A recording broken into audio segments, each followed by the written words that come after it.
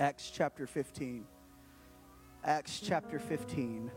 I want to give this text so you can sit down, and then I'm going to talk a little bit about our mission, and then I hope preach for just a few minutes. I know hearing two back-to-back preachers can get kind of long, but I'm going to pour out what I believe the Lord has for us tonight, and then we're going to let the Lord move in this place. Acts chapter 15, starting in verse 13. Now, I study out of the English Standard Version, but I preach out of King James, so we both might find something in here that's new to us. And after they had held their peace, James answered, saying, Men and brethren, hearken unto me. Simeon hath declared how God at the first did visit the Gentiles to take out of them a people for his name. And to this agree the words of the prophets, as it is written, After this I will return, and I will build again the tabernacle of David, which is fallen down, and I will build again the ruins thereof, and I will set it up, that the residue of men might seek after the Lord, and all the Gentiles upon whom my name is called, saith the Lord, who does all these things. Known unto God are all his works from the beginning of the world. Heavenly Father, I thank you for this chance to be in your presence. I thank you for this opportunity I get to be amongst brethren and sisters, filled with the Holy Ghost, living a life that is abundant and full of peace and mercy and grace. Lord, surely those things follow me all the days of my life. Bless us in this place. Dwell in our hearts. Move in this house. Change us, Lord, forever. I pray that each of us hears something tonight that changes us forever. Give us a passion, Lord, for your heartbeat. I pray for the anointing of the Holy Ghost to move in this house. Destroy the yoke of every enemy. Give us, Lord Jesus, a deeper calling. In the name of Jesus Christ, I pray. Amen. You may be seated. I failed to mention, I forgot the Scarborough family. It's good to see y'all. They have been very dear friends. Victoria and I were in the same class at TBC till she abandoned us. And now Macy and Victoria both have married off and abandoned their first love. We hope they're doing good. They have been dear friends, and I've spent time with them here in Austin, and it's been a great time. Tonight I want to talk about the mission for just a second. You can go ahead and start. I don't know what it is about Africa. My heart has always been there, though my mind has not been. It's not something that I've always desired. My very first day of Texas Bible College, Daniel Patterson walked up to me and said, "You know you're called to be a missionary." I said, "A mission to Southeast Texas?" "Yes, that's my calling." And then I met my roommate, David Cadd. I said, "What are you here for?" He said, "It's imprinted on my Bible. I will be a missionary to the Congo." I said, "Oh my God, I am surrounded." I met Mackenzie, and we had the opportunity to go into Kenya. This is a little boy. His face is not cut off. In real life, just so you know, he has a full face. That is a miracle. We had an opportunity to go into Kenya, and something in the back of my mind said, you're going to be going back. And I prayed, and I said, "Lord, you'll have to tell my wife." In a service there, where there are 800 people or so, my wife comes up to me crying and says, "We're coming back, aren't we?" While we were there, we did 3 different things. The first thing we did was a truth conference. I don't know if you're able to flip through or if they're not loading. That truth conference was strictly for the conversion of Trinitarian pastors. Trinitarian pastors. There were 30 pastors that met with us. And over the course of 4 days, 26 of them baptized in the name of Jesus Christ, filled with the Holy Ghost, evidence and speaking in other tongues. We have not just left them alone. We have connected them with nationals, and they message us back and forth, and we work with them on a basis. When we go back, we will be going back to convert some over 800 saints that go to their church, baptize them all in the name of Jesus Christ, and hopefully fill them all with the baptism of the Holy Ghost. We met with the UPC Kenya's board. And this is,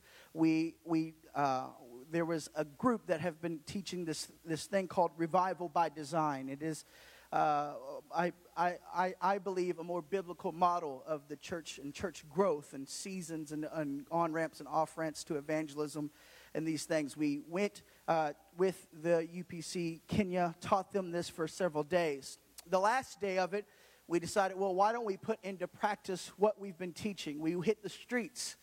Some 25, 30 pastors and us hit the streets. We walked the streets in Nakuru, Kenya. In that time, we baptized some 16 people in the name of Jesus Christ, several of them filled with the Holy Ghost. Today stands a church in a city that had no church. There was no apostolic church, and that they run over 50 people now, and that was just back in November. There's something about an apostolic work. There's something about an apostolic spirit. Just down the road from that church is a Muslim compound where they meet, they send off their bells and their horns, and while we were there, we cast out many demons, and many of those, some of those were Muslims. It's something awesome about when the Holy Ghost gets to move in an area. It doesn't really matter the stronghold there. All things can fall in the name of Jesus Christ. When we go back, our mission is this. We will be teaching at the Bible College for 6 months out of the year. We will be doing Revival by Design, traveling, starting churches in areas that have no church. Currently, Kenya has 300 churches, 300 apostolic works, and that sounds like a lot, but Kenya is not a small state. It's big. It's a big land, and it takes a long time to get anywhere. It took us 7 hours to drive somewhere that would probably take us here just 2 or 3. There has to be churches, way more churches in more condensed areas. So it is our goal to go there. To date, the Truth Conferences have baptized something like 600 Trinitarian pastors. The 26 while we were there is what we did. We were going to continue that and to raise up nationals. One of the photos, actually here, the gentleman who pastors the church right here was a Trinitarian man who pastored. He was a bishop over 11 churches. He was baptized in the name of Jesus, filled with the Holy Ghost, converted. And he's out now, actually, our number one disciple, if you would, in Kenya. He converts more Trinitarians than anybody I know, and it's happening all over the world. It's happening all over the world. I give you this report of just the month that we were there in Kenya, but there's so many aimers that I know, so many missionaries that I know, and they tell us all the time that false doctrine is falling by the wayside. People are looking for answers, and they're coming. They're coming, and it's an amazing thing. I am here for 2 reasons. The first one, I pray that you would prayerfully consider partnering with us. We have forms here you can fill out, whether it be monthly or one time, up to you. And also prayerfully consider, hopefully that you would consider yourself becoming a missionary. Now, that doesn't necessarily mean that I want you to go overseas, although when we applied, I was told we wouldn't hear anything back for a few months. We got a phone call back in 2 weeks. Brother Poitras told me, he said, Brother Devin, in 5 to 10 years, there will only be 2 full-time missionaries in all of East Africa. That's Egypt all the way down to Madagascar. He said, you will be the youngest by far there in all of East Africa. There's not enough missionaries. But I want to talk to you tonight on this subject here. It's an onomatopoeia, but it's also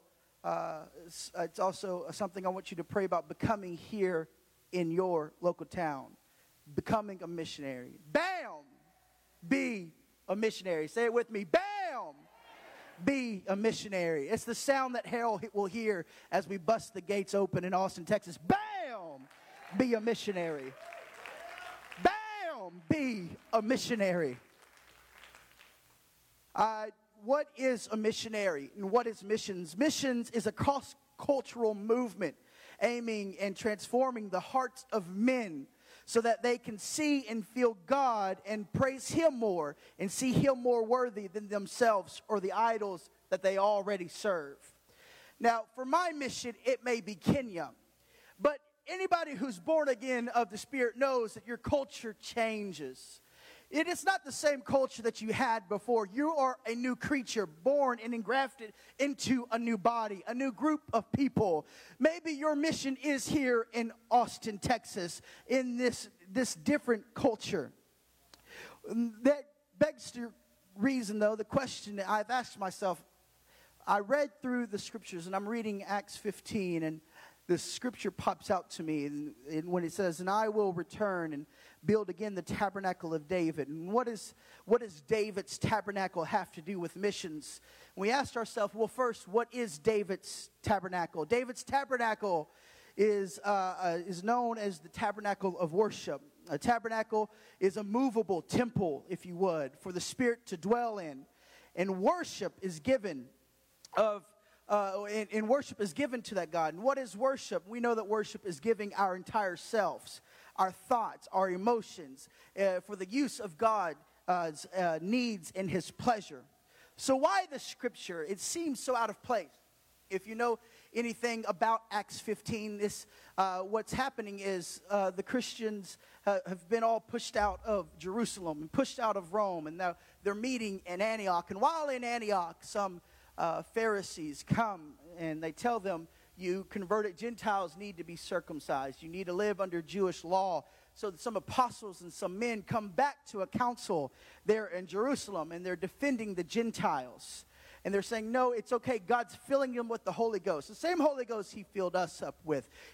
We're baptizing them in the name of Jesus. They're living holy lives. So why this scripture, though? Why would James quiet the crowd and repeat the words that the prophet Amos gave so long ago? I think it's because we realize, and James realized in that time, that David isn't talking about, that Amos wasn't talking about a physical dwelling place. He wasn't talking about an actual temple or an actual tabernacle that God was going to rebuild. No, what he meant when he gave this prophecy, he said there was something deeper here, something spiritual here. I think it's because David here doesn't even realize it fully yet, but what he did in the time that he brings the tabernacle into fruition, when he brings the Ark of the Covenant back from the Philistines, he's doing the work of a missionary. The tabernacle is an expression of God's greatness to the world. Yes, there are things about David people had heard of. There was things about the band that people had heard of. There was things about the musicians and the singers that they had heard of. Surely they've heard of Israel and how their story of coming out of Egypt and defeating so many of their captors and coming in and out of captivity and defeating so many giants and so many kingdoms that were already there. They have heard, and there was some popular belief, but what makes David so popular and so important and such a man after his own heart was David didn't take the glory just for himself. He knew that there was something more. Even as a king without the Ark of the Covenant, he could have been a king that said, well, we'll just let them hold it for a little while. I'm getting enough money. I'm getting enough praise. People know enough of our name. It wasn't important to David. What was important to David is to bring the Spirit of God into a rightful place, to express the goodness and the mercies and the gracefulness and the awesomeness of God. If he hadn't have had this expression, if you would, again, they would have known him. But he wasn't interested in them knowing him. He was interested in them knowing the one that he served. I believe the reason the scripture is written in this context is because Christ restored into me the ability to express him. When I was a sinner, converted back grafted into the sheepfold of Christ, he made into me a place, a dwelling place, as an expression of his goodness and mercy. When I changed my walk and my talk, when I changed my attitude, when I changed where I went and what I did, when I changed what I said and how I acted, I then become an expression of God's goodness and his mercies and his work. at that moment of being saved, the moment of receiving the Holy Ghost, I then become an heir, if you would. I get to every promise that God has made and God has given. My body becomes a movable temple for the sole reason of worship, or giving my entire self to express His grace to this world.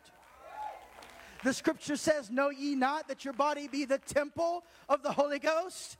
I believe that David did not fully even understand them, but the reason God had them build a tabernacle was because he needed an expression of himself. He needed a dwelling place to express himself. It was so ordinate and awesome and movable, and there's something about it. And there's something about a man who comes to Christ. There's something about a woman who's forever changed. There's something about watching that transformation. You watch people clean up. It's just something different. I can't really even explain it. You just look better when you're with Christ. You just act better when you're with Christ. Things just seem to work out better when you're with Christ.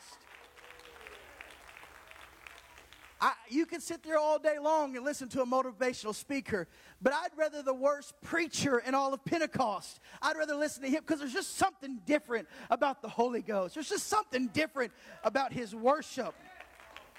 So then I realized the reason it's written here is because what they're saying is that in this adversity, the tearing down of Rome, the tearing down of Jerusalem, and the spreading of Christians, that God's taken out for Himself a group of Gentiles, and in them rebuilding David's tabernacle, rebuilding an expression of Himself. My life is like David's tabernacle. I was living in turmoil. Because of my sin, I deserved adversity. Because of my sin, I deserved death. And He takes me out of that adversity. He takes me out of that lifestyle. He takes me out and makes me an expression of His goodness and His mercies. I become an expression of God's grace, so that every Gentile may know His works. They may worship Him because of the experience that I had and the experience that you have. And when He says all Gentiles, He means all Gentiles. I'm so glad that the Lord is no respecter of person.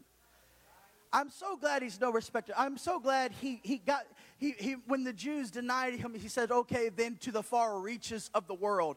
Every culture, every tongue, every skin color, all can be expressions of Jesus Christ. Every conservative, every liberal, every doctor, every lawyer, every homeless man, every tribe, every nation, every group of people, they could all turn their life around and be expressions of the grace and mercies of Jesus Christ.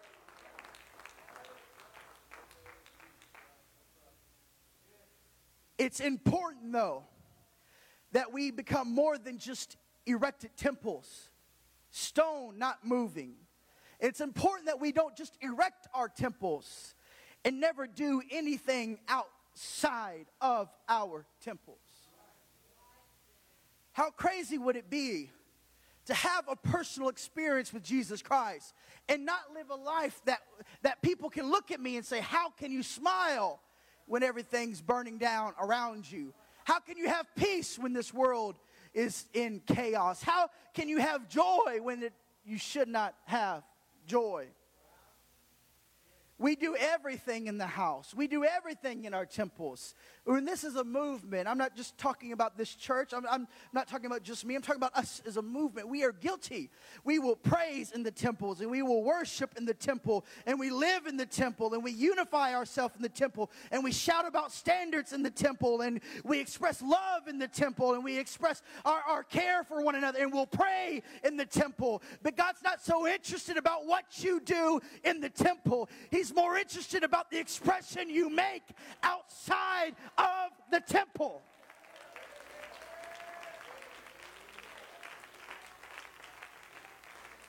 God's first direction to Moses was not to build a temple. He said, build me a tabernacle. So as you go through the land and conquer, they will see my expression. That's why he told them, I will dwell on the ark of the covenant. Put it on the shoulders of your men and carry me through your desert place. Carry me through your adversity. Carry me. It's an expression of the Holy Ghost. It's the expression of the Holy Ghost.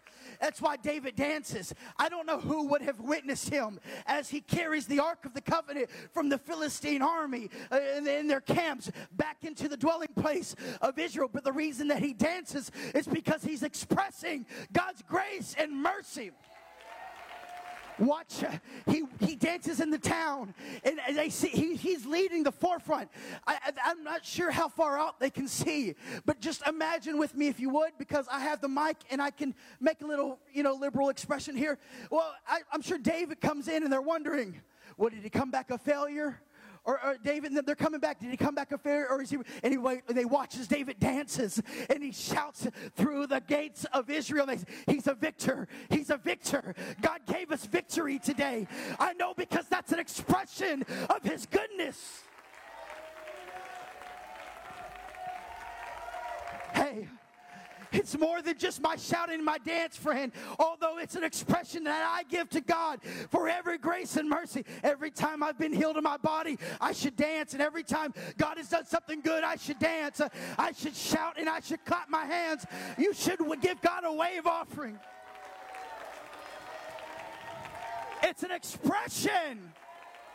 But more than that, what's just as important to God as my shout and my dance is that I live a life that expresses his holiness and his grace in this world.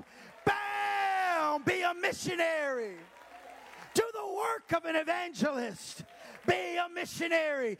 Go to their culture and show them our culture.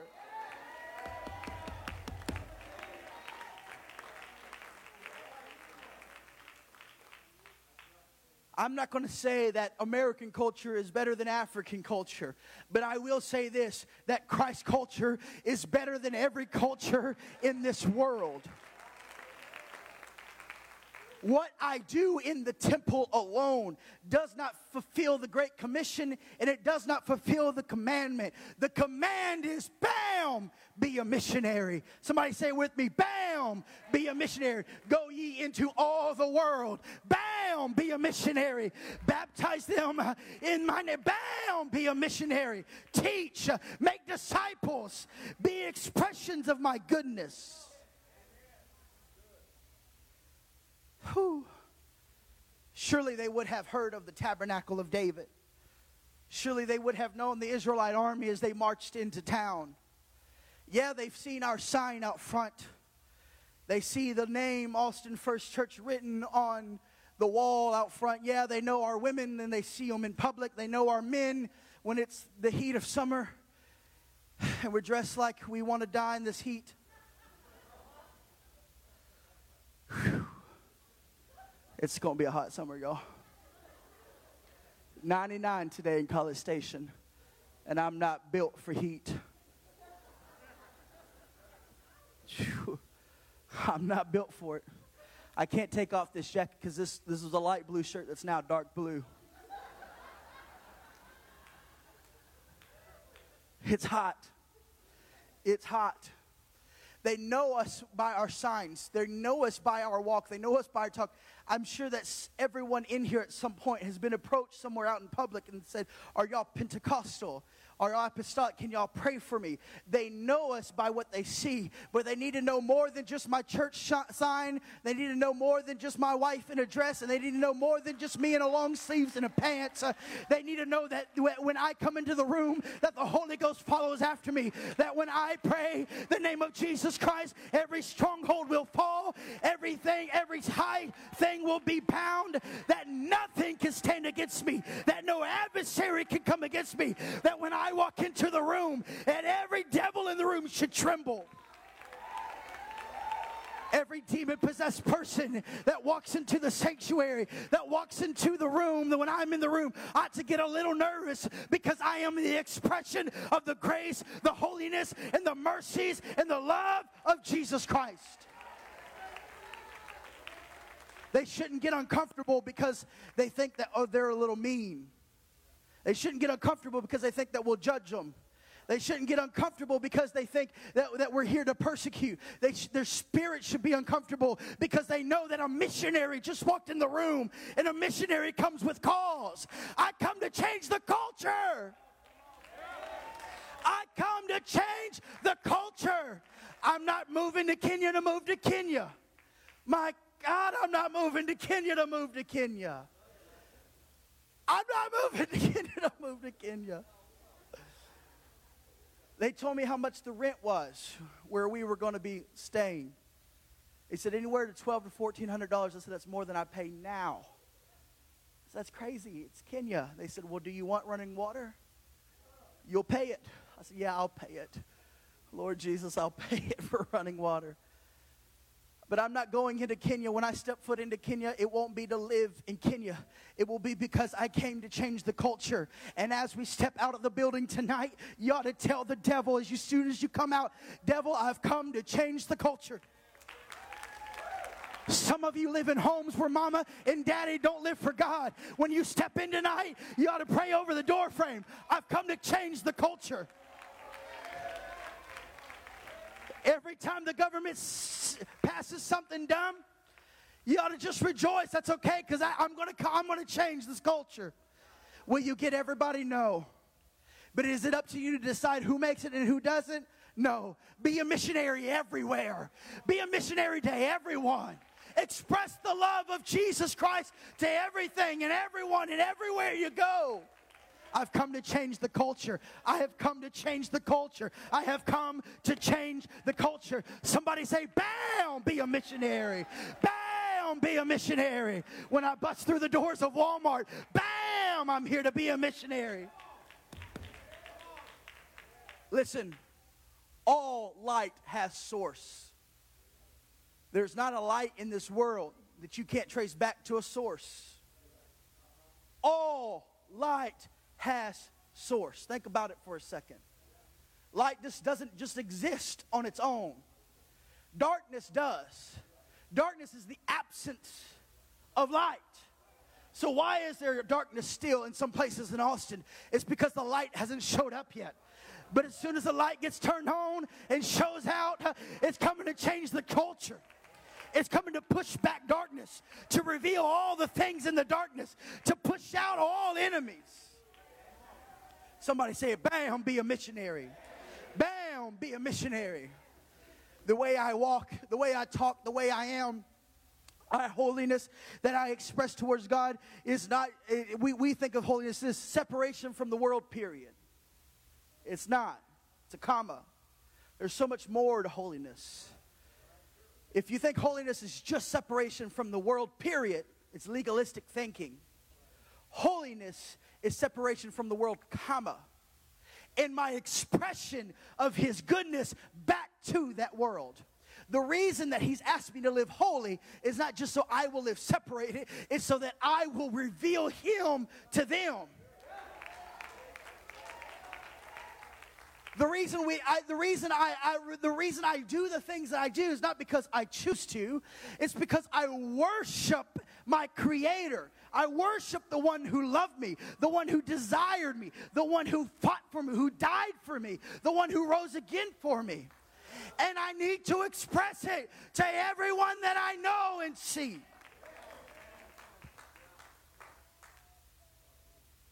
Every man learns through expression. Every man learns through experience. Even Adam and Eve, all the way back to the first men, every man learned through experiences. That's why you have to have an experience of the Holy Ghost. You can't just get away with I prayed lightly one day and now I'm a saint of God. No, this is an ongoing thing. This is an expression I have to make. Every day I wake up, I have to say, I'm going to be a missionary to this world. Every day I wake up, I'm going to take God wherever I go. Every man learns through expression. In fact, 10 years ago, this last Mother's Day, 10 years ago is when I got into church on Mother's Day 2012. And I'll tell you what did it for me. I've been to a lot of churches. I've tried a lot of different things, a lot of different religions. But when I came into an apostolic church for the first time, you know what I saw? A conversation that as humanity expressed worship to deity, deity answered back.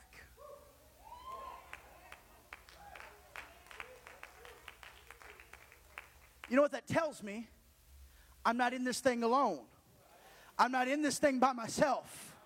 That I'm not going to my mission field by myself, having to do it by myself, having to do this alone. No, I'm going with the Creator of creators. I'm going with the Lord of lords and the King of kings, the Alpha and Omega, the beginning and the ending.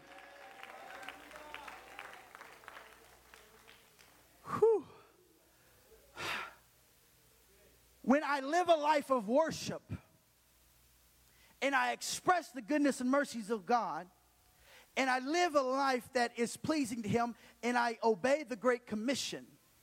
The Great Commission goes beyond position and title. That means before I'm a preacher, I'm a missionary. Before I'm a pastor, I'm a missionary. Before I'm a doctor, I'm a missionary. Before I'm a baker, I'm a missionary. Before I'm a janitor, I'm a missionary. Before I'm anything else, what I am first and foremost is an expression of the goodness of God. David catapulted his popularity with Jesus Christ, with the Lord, not because he was king of Israel, but because he took off his position and expressed his victory that he had in Jesus. He took off his position. That's when it says that he shouted until his kingly robe fell off. He took off his pride. He took off his position. And he said, I don't care what my coworkers think. I don't care what my friends think. I don't care what my teachers think. That when all this is over, that job is done. When my time in this life is over, who cares what I did for an occupation? Who cares where I'm an alum? Who cares where I used to live? Who cares where I grew up? Who cares who I used to know? Who cares who I know? Who cares how much is in my bank account? Who cares how much is in my pocket? Who cares how much knowledge I have? None of that will matter. And when we get to that day, Jesus will not say, well, you quit a lot of jobs. You didn't make a lot of money. You can make it in, but you're not a front row guy. You didn't pay that much. You didn't tithe that much. That's not, Jesus, he doesn't say that. He doesn't care about that. He cares one of two things. Did you do the work of an evangelist, or were you a worker of iniquity? That's all he cares about. That's all he's going to ask. When I get to that day, I want him to say, bam, there's a missionary. Bam, there's a missionary.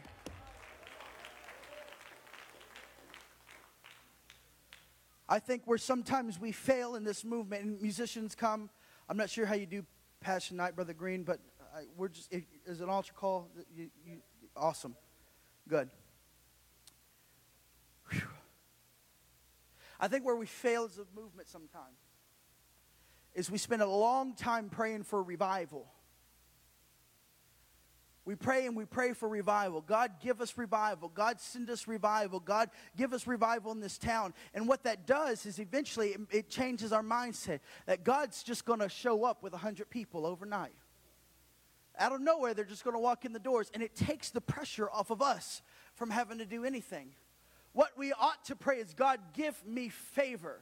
That as I walk into the streets of my city, that as I talk to people who at the park, that as I go to work, that they would see the light of glory on me, that I may be an expression of the Holy Ghost. And revival only happens when I express His goodness and His mercies.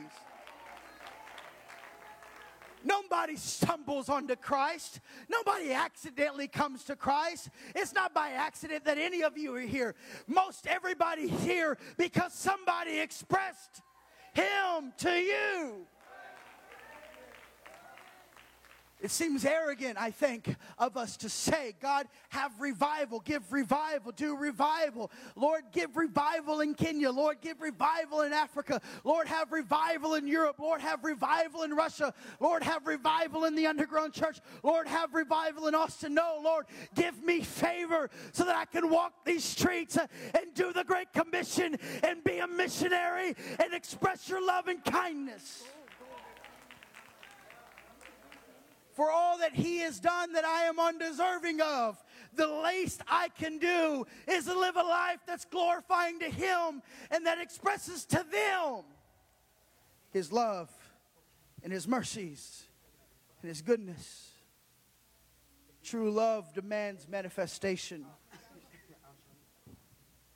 True love demands manifestation. God Himself proved this. For God so loved the world that He gave His only begotten Son. Who is that? The manifestation in Him bodily is the fullness of the Godhead. He is a manifestation of God. He was more than just a man when He walked this earth. He was more than just an individual when He walked this earth. He came on a mission. He came on a mission. He came on a mission. And the same Spirit that dwelled in that flesh that they called Christ Jesus dwells in me today, and His mission has never changed. His purpose has never changed. God didn't quit when He filled me. God didn't say, well, it is finished. If it was, He'd already come back. Of course, if I'm His bride and you can imagine me in a wedding dress, you might wait too.